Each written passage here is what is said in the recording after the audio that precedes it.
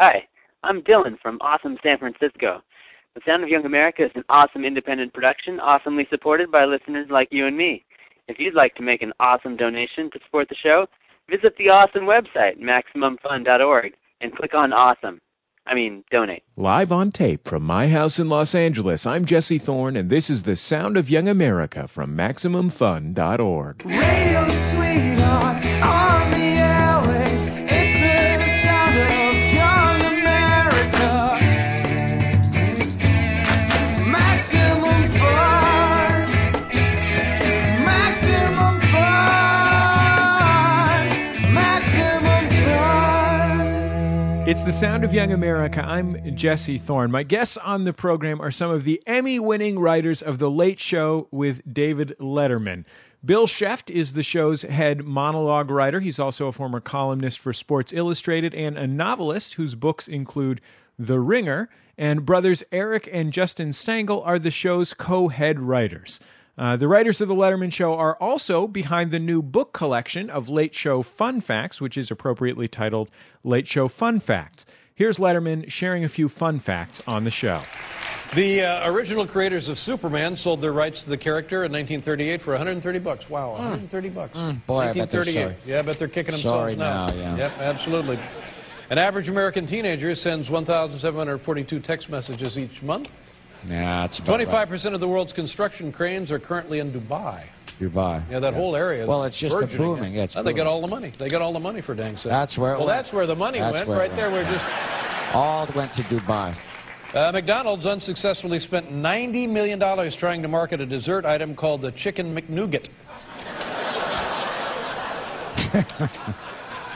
I know. Leonardo da Vinci, and there was a genius. There's a guy who ought to have a book. Leonardo da Vinci created the first electric blanket by using some cotton wool and an eel. Due to global climate change, by 2015, most hookers will be named Stormy. Guys, welcome to the Sound of Young America. Thank you very much. Thanks for having us. Thanks, Jesse. So let's start with this question. Is this the job that you imagined yourself having as a kid or as a teenager? Yes, appearing on The Sound of Young America is the job we have all talked about growing up. And we were talking about it just today. It was, that pretty much the dream has happened. Once this interview is over, I am going to full retirement. I will be fishing on a lake if you need me. And I will be preparing the bait. So we're ready to go. But no, I don't think that, I grew up in the 1850s, and there was, maybe get a job at the Dumont Network was a goal. But no, I never thought I'd wind up on this show, and I've been here 17 years. Eric and I grew up watching the old Dick Van Dyke Show, and we saw Dick Van Dyke would go into the city and he'd work on a variety show. He'd sit in a room and write jokes, and it sort of freaked us out that could be a real job. And we always thought, wow, like that guy, that character on TV had it all figured out. And then as we got a little older and we discovered Late Night with David Letterman, we thought, wow, like these guys know what they're doing. And our goal actually was to one day end up here. Bill, you said you were born in the 1850s. I know Eric and Justin, that the two of you are in your late 30s, which means that you're young enough to have been young and impressionable when David Letterman hit television. Do you remember those early years of late night? Absolutely. I mean, we would stay up late. We would set our VCRs, and we would take as much time as we could watching what happened with Dave on Late Night with David Letterman, and then we would go into school and tell all our friends about it. At first, we felt like we had discovered it, and here was a guy who had a completely different sensibility than anything that we had ever seen before. And it was silly, and it was funny, and it was smart, and wow, this is like this little nugget of gold that's on in the middle of the night, and we just could not get enough of it. I was a stand-up comic when the show came on the air, and it was a sensation. And it was the type of show, if you were a comic, you were dying to get on, because the Tonight Show was a great goal, but that was pretty much the province of Kelly Monteith and Kip Addotta and other people that I can't remember, and neither should you. But so my goal first was to try and get on the show as a comic, and I couldn't. So then I tried to submit. I submitted to the show as a writer 5 times and didn't get hired. And on the 6th time, I had some photos, and here I am. What was different about the show? Well, the best line that I heard about the old show, and I don't know who to attribute this to, so let's just say it's mine, was that the show on NBC celebrated failure, and those were when things got screwed up, that got big laughs. Dave used people on the staff, and there was just a seat of the pants quality to it. And sure, there are similarities and elements that were in other talk shows, and I don't know who said this, so I'm going to say Bill Scheft did. It was an anti-talk show in that failure was hilarious, and it was not, you don't stop the show and edit it out. You just sort of ride along with it and move on to the next thing and keep talking about the bizarre thing that somebody said or dropped, or the guest who showed up drunk and wanted to fight the host. You just... that sort of created the atmosphere that anything can happen. I mean, I don't think people tune into this show necessarily to watch the show. It's not like, I want to see with that guest. I don't want to see this piece of comedy. They tune in because they're fans of Dave. When John McCain didn't show up a few weeks ago, and that all played out on the air, where we found him in Katie Couric's studio a few blocks down the street from us, and that happened on the air, and we kept it. The audience was discovering it along with Dave, and everybody was laughing. It's all right. You're all pretty nobody much... wrote that. Nobody said, it would be great if we got McCain to bail on the show, and then set up a camera where we showed him getting made up in front of Katie Couric. Man, would that be great? So I don't know, but you heard it here first. This doesn't smell right. This just doesn't smell right, because this is not the way a tested hero behaves. So, somebody's putting something in his Metamucil. And now we've just been told, here, take a look. Do we have it on the thing? This is going live. This area is right there. He was imbued with a democratic... Doesn't seem to be racing to the airport, does he? This just gets uglier and uglier. I'm feeling bad for the man to have participated in this. I mean, first of all, the road to the White House runs right through me. That always has. Always Plenty. It's like we caught him getting a manicure or something. We're told now that the senator has concluded his interview with Katie Couric, and he's now on Rachel Ray's show making veal piccata.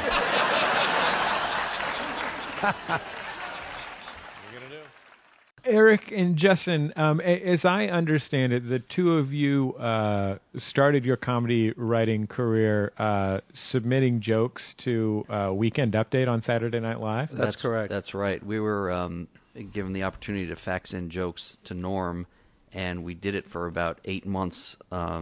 Every week that there was a show, we would stay up all night the night before on like a Thursday night. And they wanted the jokes Friday morning. So we would gather all the papers from the week, write jokes, send them in, and we never heard anything for months and months and months and months. And one time we thought, okay, let's just call to make sure that they're getting the facts. I don't care if they like the jokes. Right. I just want to make sure that the transmission is received. So either they're getting them and they don't think the jokes are funny, or we're sending it to the wrong fax machine. Right. And we're hoping, since it's been 8 months of nothing, we're sending it to the wrong fax machine. So we called Norm's assistant, and we said, hey, we're the Stangel brothers. We've been sending in monologue jokes. Oh, yeah, we've been getting them. And we were like, oh, fantastic. So in our heads we're thinking, our jokes are horrible. Perfect. This is all good. This is just what we want to hear. Yeah.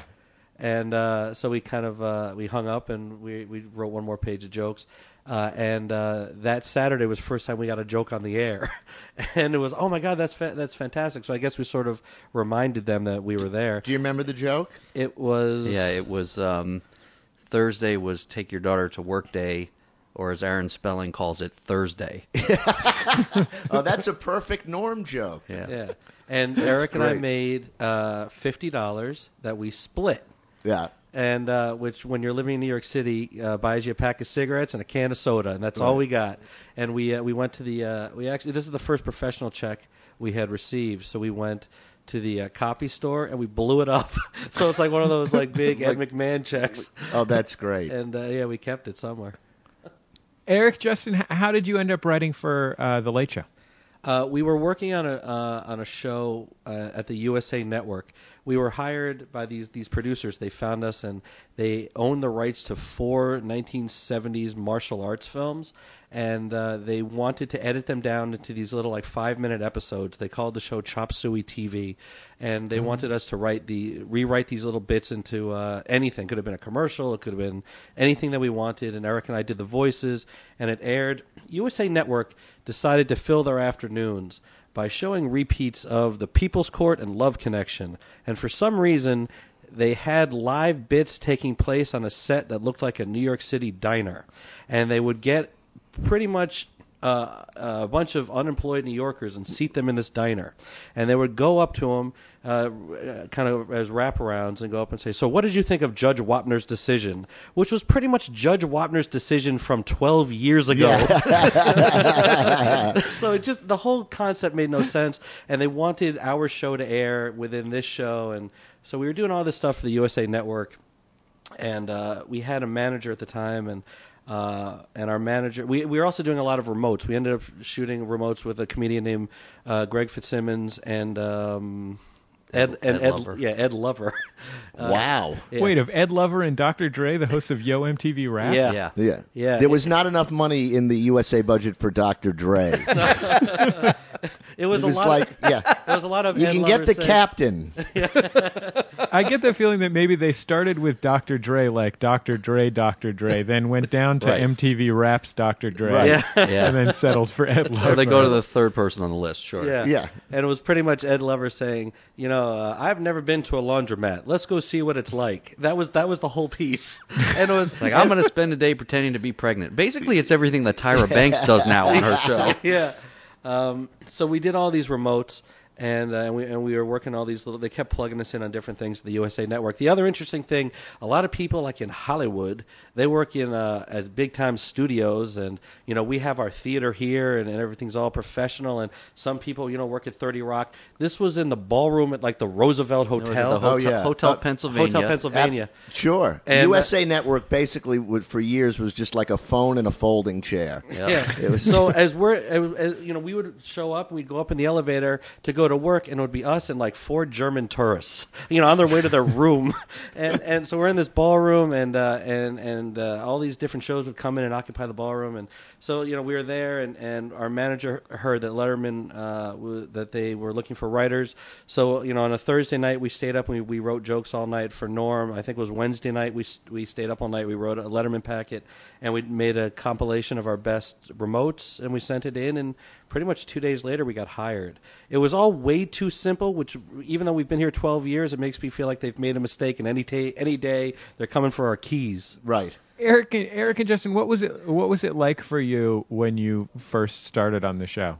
It was scary as hell. I mean, we were assigned to work on remote shootings every Friday with Dave, and that was the scariest thing ever, because you would go into the shooting day with a concept, and there would be this crew there. There was our director, Jerry Foley, and his camera people and his sound people, and there's a whole crew that you, the writer, are responsible for, and Dave's right there, and he's looking at you, and you're supposed to tell him what to say that's funny.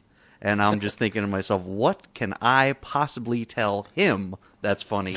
He should be telling me.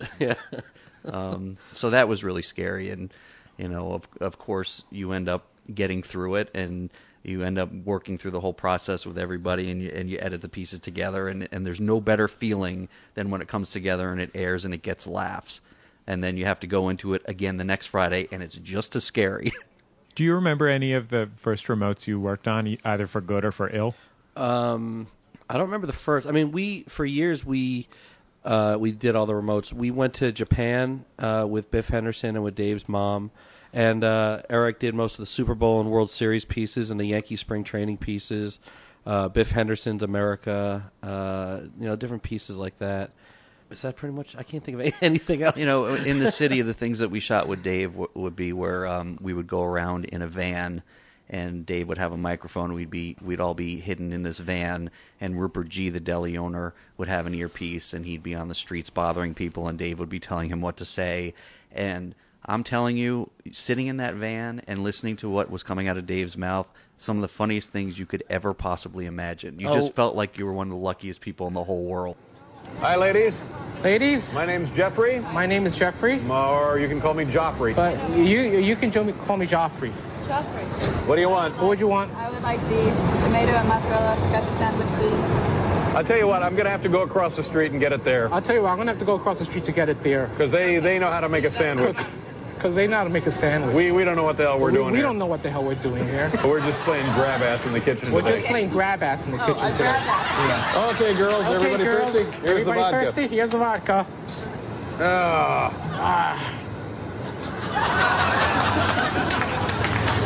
Would you like some fresh ground pepper? Would you like some fresh ground pepper? Let me put a little fresh ground pepper on that bread. Let me put a little fresh ground pepper on the bread. Would you stop it? I'm serious. What's the problem? What's the problem? It's a condiment. This is a condiment. You're aggravating the hell out of me. I don't want pepper on my bread, okay? I said no. Where would you like the pepper? Where would you like the pepper? I don't want any right now. All right, how about your friend? How about your friend? I want you to get out of my face. I want another waiter. Wait a minute. Wait a minute. Who are you, Martha Stewart? Who are you, Martha Stewart? What do you want? What do you want? It was like at the old show when during rehearsal when he would test the phone, he would make these prank calls which you would hear during rehearsal, and they were just great. I remember one day he called the Butterball Turkey hotline and said that he had a two-headed turkey, and what were they going to do? You know, did they have any advice for? And the guy was playing along, and then the guy asked Dave a question that he wasn't ready for, which was, what are you doing right now? And Dave, you just said, he took a split second and said, well, I'm just getting ready to go into town. It's The Sound of Young America. I'm Jesse Thorne. My guests are Eric and Justin Stangel, head writers of The Late Show with David Letterman, and monologue writer Bill Scheft. There's a new book of Late Show fun facts in stores now. We'll have more with Letterman's writers when we return in just a minute. Production of The Sound of Young America is supported in part by Ask Metafilter. Thousands of life's little questions answered. Online at ask.metafilter.com. The Sound of Young America is live Friday the 23rd in San Francisco. Catch interviews with punk rock legend Jello Biafra and California State Assembly member and stand-up comedian Tom Amiano, plus comedy from Sean Cullen and Casper Hauser, and a live musical performance from Zion I. It's all Friday the 23rd at Cobb's Comedy Club in North Beach. Buy your tickets now. Visit cobbscomedyclub.com or follow the ticket link from the live page on MaximumFun.org. Welcome back to The Sound of Young America. I'm Jesse Thorne. My guests are the David Letterman writers Eric and Justin Stangel and monologue writer Bill Scheft. Thank you.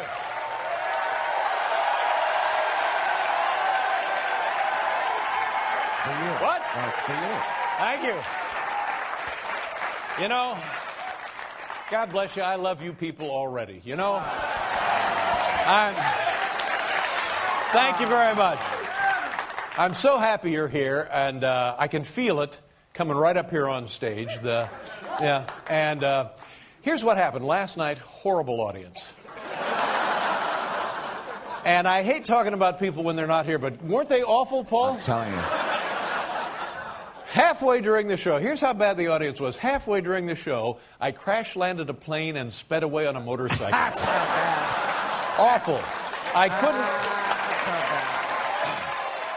Bill, you're the head monologue writer. Tell me, I was. I did that for a long time. Steve Young has that job now, and I'm just back to being a writer and grateful for it. That was a good gig for a while. I had that for about 11 years. Tell me a little bit about what you do when you're writing the monologue for a program. What's your day like? Well, I come to. It's And then I have coffee and 6 Vicodin. and then the shower. And you just, what you do is you don't have to, after you've done this for a while, you don't have to read a million papers. You're just, especially now with the internet, you're aware of what the big stories are. And you're just trying to do as many takes on the big stories as you can, because the thing about a monologue is you're not in the education business, and you don't have that much time.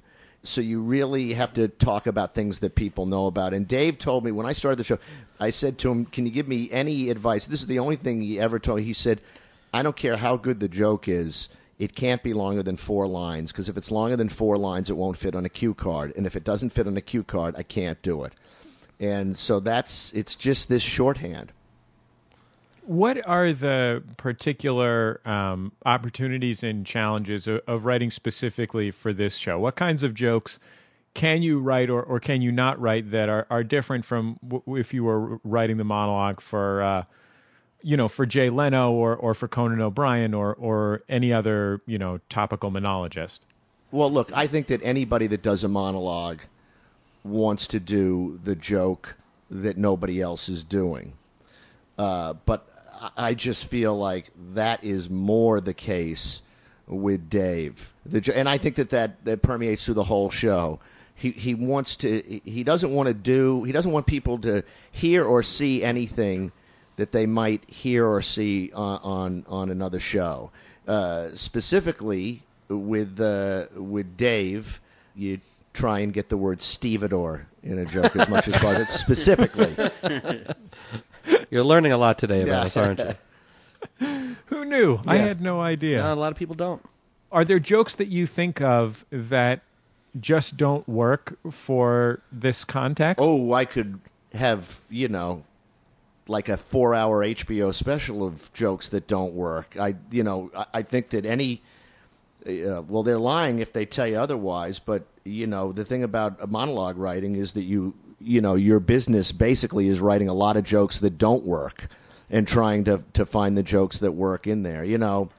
Look, if you write 50 jokes a day, like for instance on a good day, he'll take 10 and he'll do 5. He'll put 10 on cards to consider, and he'll do 5. And like I have to tell you, not every day is a good day. But the thing is that the 40 that he didn't take, you're still. You just have to make, and this is with every other aspect of the show. We just make mounds and mounds of coleslaw, and not literally. Everybody, calm down. Not literally either, but we try and sift the best stuff out of that. It's just a volume business. Yeah. Cold, isn't it, ladies and gentlemen? Don't kid yourselves. It's cold. Here's how cold it is. So cold today, people were throwing shoes at Al Gore. Whoa.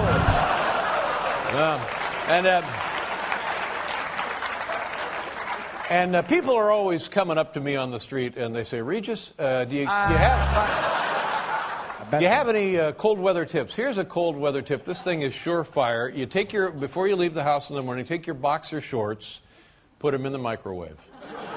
Honest to God, it works great. Really? It's a little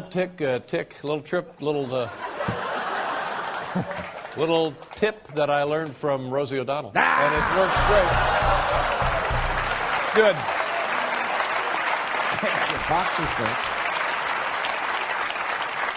So cold here in New York, there's a new Broadway musical, Annie, Get Your Chapstick. Yeah.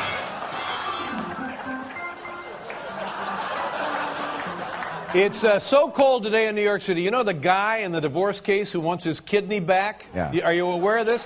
A guy and his wife get married, and she says, I'm going to need a kidney. And he says, fine. He gives her a kidney. Now they get divorced, and he wants it back. The guy wants his kidney back. Well, it was so cold today, he also wants his sweater back. That's how cold it is. No, wait a minute.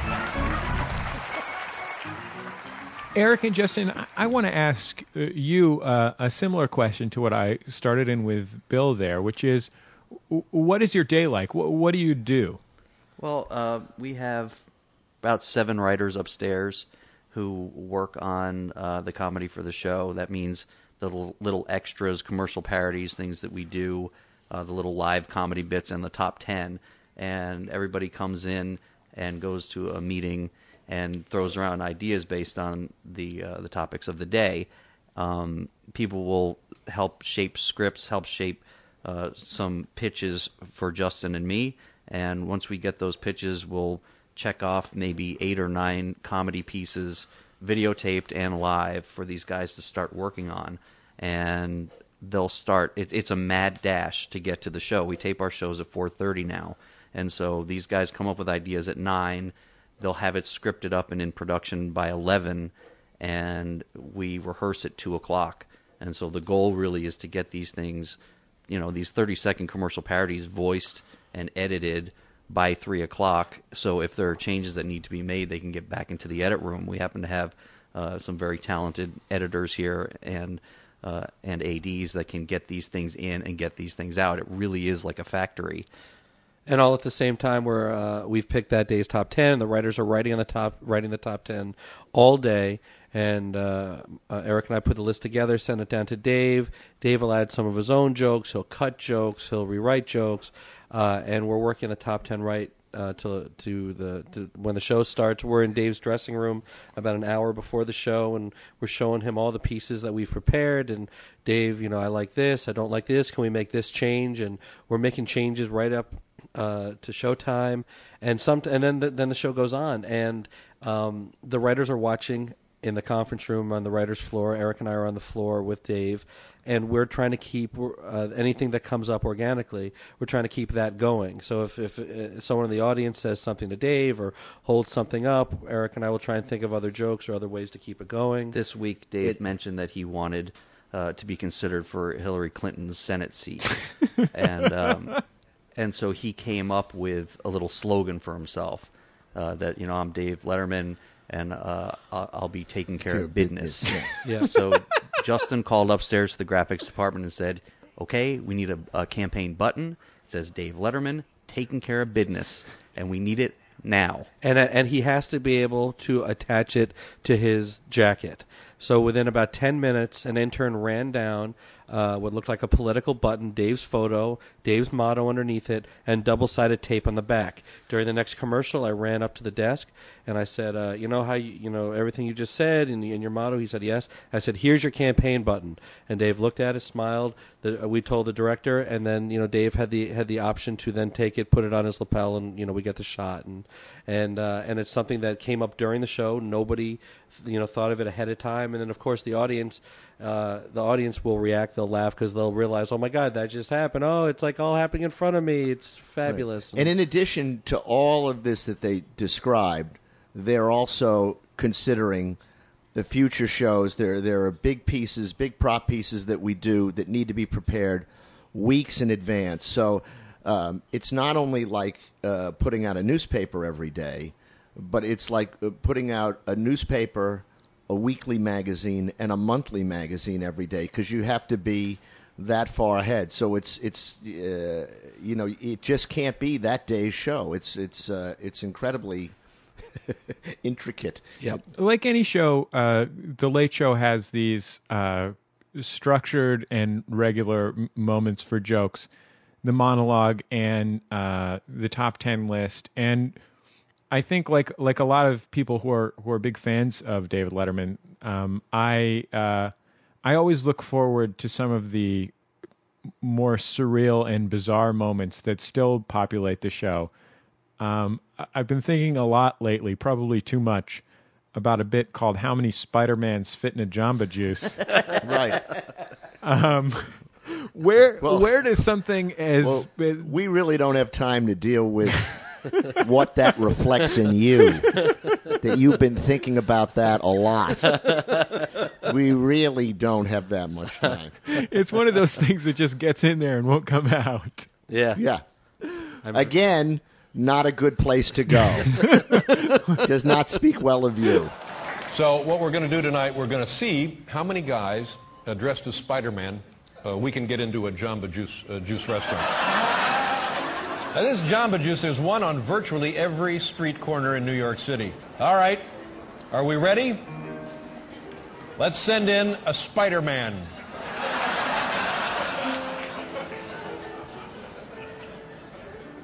There he is.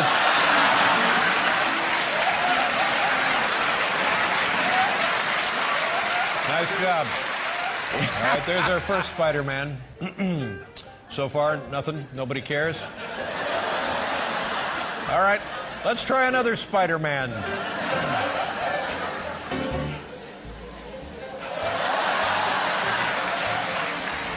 All right, 2. Now, there's some discussion going on behind them, but so far, everything's still... Uh-oh, a call is being made. A call is being made. Let's see what happens next. All right, send in 3 Spider-Men, please. 3 more. Go.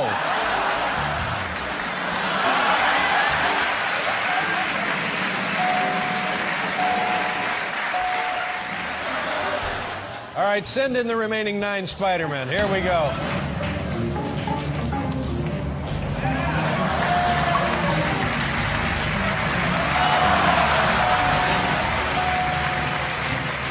Nobody seems to care. All right, so we're out of Spider-Man suits. Is that correct? All right, send in Superman.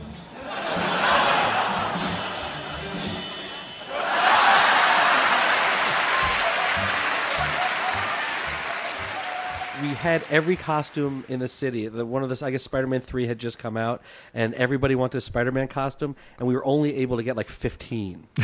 And we wanted to fill the Jamba Juice. We wanted to just pack it with people, and we can only get 15. And we said, well, what else do you got? We got a clown. Yeah. We got 2 lizards and an alien we and a got Dracula. Moses. We got Moses. Yeah. Send it over. That's perfect. Yeah. But the thing about that bit is that that piece began years before, very simply as it was just like how many people can you fit into an H&R Block, and it was just regular people that worked on the staff, or it was, I can't remember what the first one was. I think it was Easter bunnies. I think it was Easter bunnies. But was it always people in costumes, or was it originally it was just people, and when we had the before that? Yeah, and the way these bits evolve, it's okay. Well, that looks good. And how can we make it even weirder? And how can we make it even more, as Dave says, of a sociological experiment? Yeah. Right, and the hope is always that the people inside of the Jamba Juice or the H&R Block or whatever it is will first be confused and then be pissed off, right, and then call their attorneys. Right, yeah. That's the goal. That's the goal. If you see the police arrive, we've done our job. Yeah. So the question remains: where does this come from? When the standbys of the show are things like, will it float, in which something is dropped into a tank, or throwing something off of something? Is there a meeting where the once a week thinking of very, very strange things meeting? Yes, actually, that should be going on right now, but we're recording your show. Thank you very much. There'll be none of it next week. Thank you. Yeah, the writers will all come up with ideas, and we'll try to think of stuff that seems funny and odd and weird and different, and then we'll pitch it to Dave, and we'll try it. We'll sometimes rehearse it and see if it actually works. If it doesn't work, and hopefully it makes it on the air. Were there any notable failures in that department? I don't know if we have enough time. Actually, that kind of brings up a funny story. One of those remote days that I mentioned earlier, Justin and I had shot something. I can't remember what the idea. It was Dave and Paul. They grabbed their skateboards and run out to 53rd Street. And then we have these people that are Dave and Paul doubles that do all kinds of extreme sports. And they're doing jumping and ramps and all this stuff. And it looked cool. But once we edited the piece together, there was some question as to whether or not it was funny. Is it just interesting to look at, or was it funny? And Justin said, I think it's funny.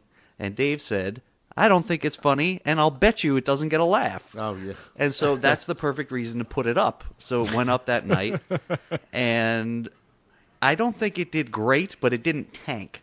And, of course, Justin walks up to the desk, and Dave says, you owe me money. And he used to bet on the monologue, too. You bet on jokes in the monologue with me. Yeah, that's a bit. This makes me think of this story. At NBC, they used to run the remotes air the remotes on Friday. So on Thursday, they would show them to the Thursday audience before the taping, and they would judge how the audience reacted and maybe make some tweaks and then show it on Friday. So they would screen it for the Thursday audience. And there was one that we did, which was Dave cures Paul of the hiccups, and it was this montage of all the things that Dave would do to try to cure Paul of the hiccups. So Bill Wendell, the old announcer, is introducing the remote to the studio audience on Thursday, and he says, we have a little video we want to show you that's going to be on the future show. Let's see what happens when Dave has a toothache. Which wasn't the thing at all, and the audience just stared like, what's Paul, there's something wrong with, and it absolutely died. What's the greatest pleasure of working on the show? I've written for a lot of people, and in various colors in the talent spectrum. And, Dave is a guy that you aspire to. And there aren't many people like that. And that's what's satisfying. Eric and I have been here 12 years. A lot of the writers have come through here. People have been head writer for 1 or 2 years. The writers are coming here for 1 or 2 years. They'll move on to sitcoms and, try and get their own show. And the reason why Eric and I have stayed here, it's all because we enjoy working with Dave. I mean, we love working with our director, Jerry Foley. The writers are great. We have a great crew, great staff. We're very lucky to be working with the people that we're working with. But at the end of the day, we like working with Dave. Dave's, he's a legend. Eric, Justin, Bill, thank you so much for taking the time to be on The Sound of Young America. Thank you very much. Thank you very much. It was a lot of fun. Eric and Justin Stangel and Bill Scheft are writers for The Late Show with David Letterman. They're also among the writers of the brand new book collection of Late Show Fun Facts, which is called Late Show Fun Facts. Thanks again, guys. That's our time for another Sound of Young America program. I've been your host, Jesse Thorne, America's radio sweetheart. The show produced by Speaking Into Microphones. Our theme music written and performed by Dan Grayson with help from myself. Interstitial music provided by Dan Wally. The show edited by Nick White. Our intern, Brian Fernandez. You can find us online at MaximumFun.org, where you can check out, besides just the podcast, our awesome blog, our other podcasts like Jordan Jesse Go, and all kinds of other cool stuff. You can also follow me on Twitter. It's twitter.com/YoungAmerican. We'll see you next week on The Sound of Young America.